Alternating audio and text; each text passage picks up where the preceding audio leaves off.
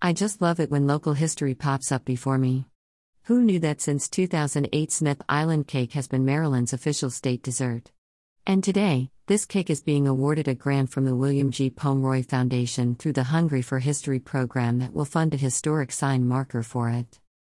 The Hungry for History program recognizes food history by telling the story of local and regional food specialties and commemorates significant dishes that have played a role in defining American culture and forging community identity. To qualify for the grant, the authentic food must be at least 50 years old. Family letters from Mrs. Mary Ada Marshall's grandmothers and mothers shared memories of them baking Smith Island cakes, which clearly place the cake's history well beyond the 50-year-old mark.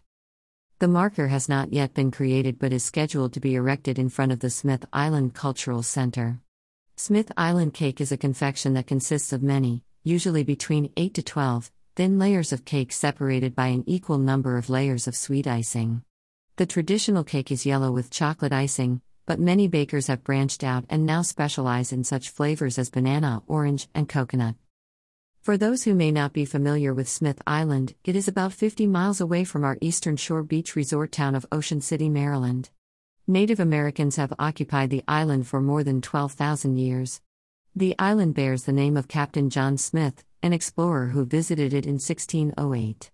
The surnames indicate a few Scottish and Irish settlers soon followed the settlers that arrived in Maryland and Virginia in the 17th century. About 200 people live on the 3 by 5 mile island chain, which is divided into 3 villages, Tylerton, Rhodes Point, and Yule, the largest of the 3 villages. Locals and their supplies travel on the 3 passenger ferries, 2 serving Yule and Rhodes Point, and 1 Tylerton. Few people realize that Smith Island's first permanent residents were farmers because it is so closely linked to maritime activities like crabbing and oystering. Following the Civil War, islanders turned to the sea to restructure their economy in response to increasing sea and wildfowl demand at a time when erosion and rising water levels made farming more challenging.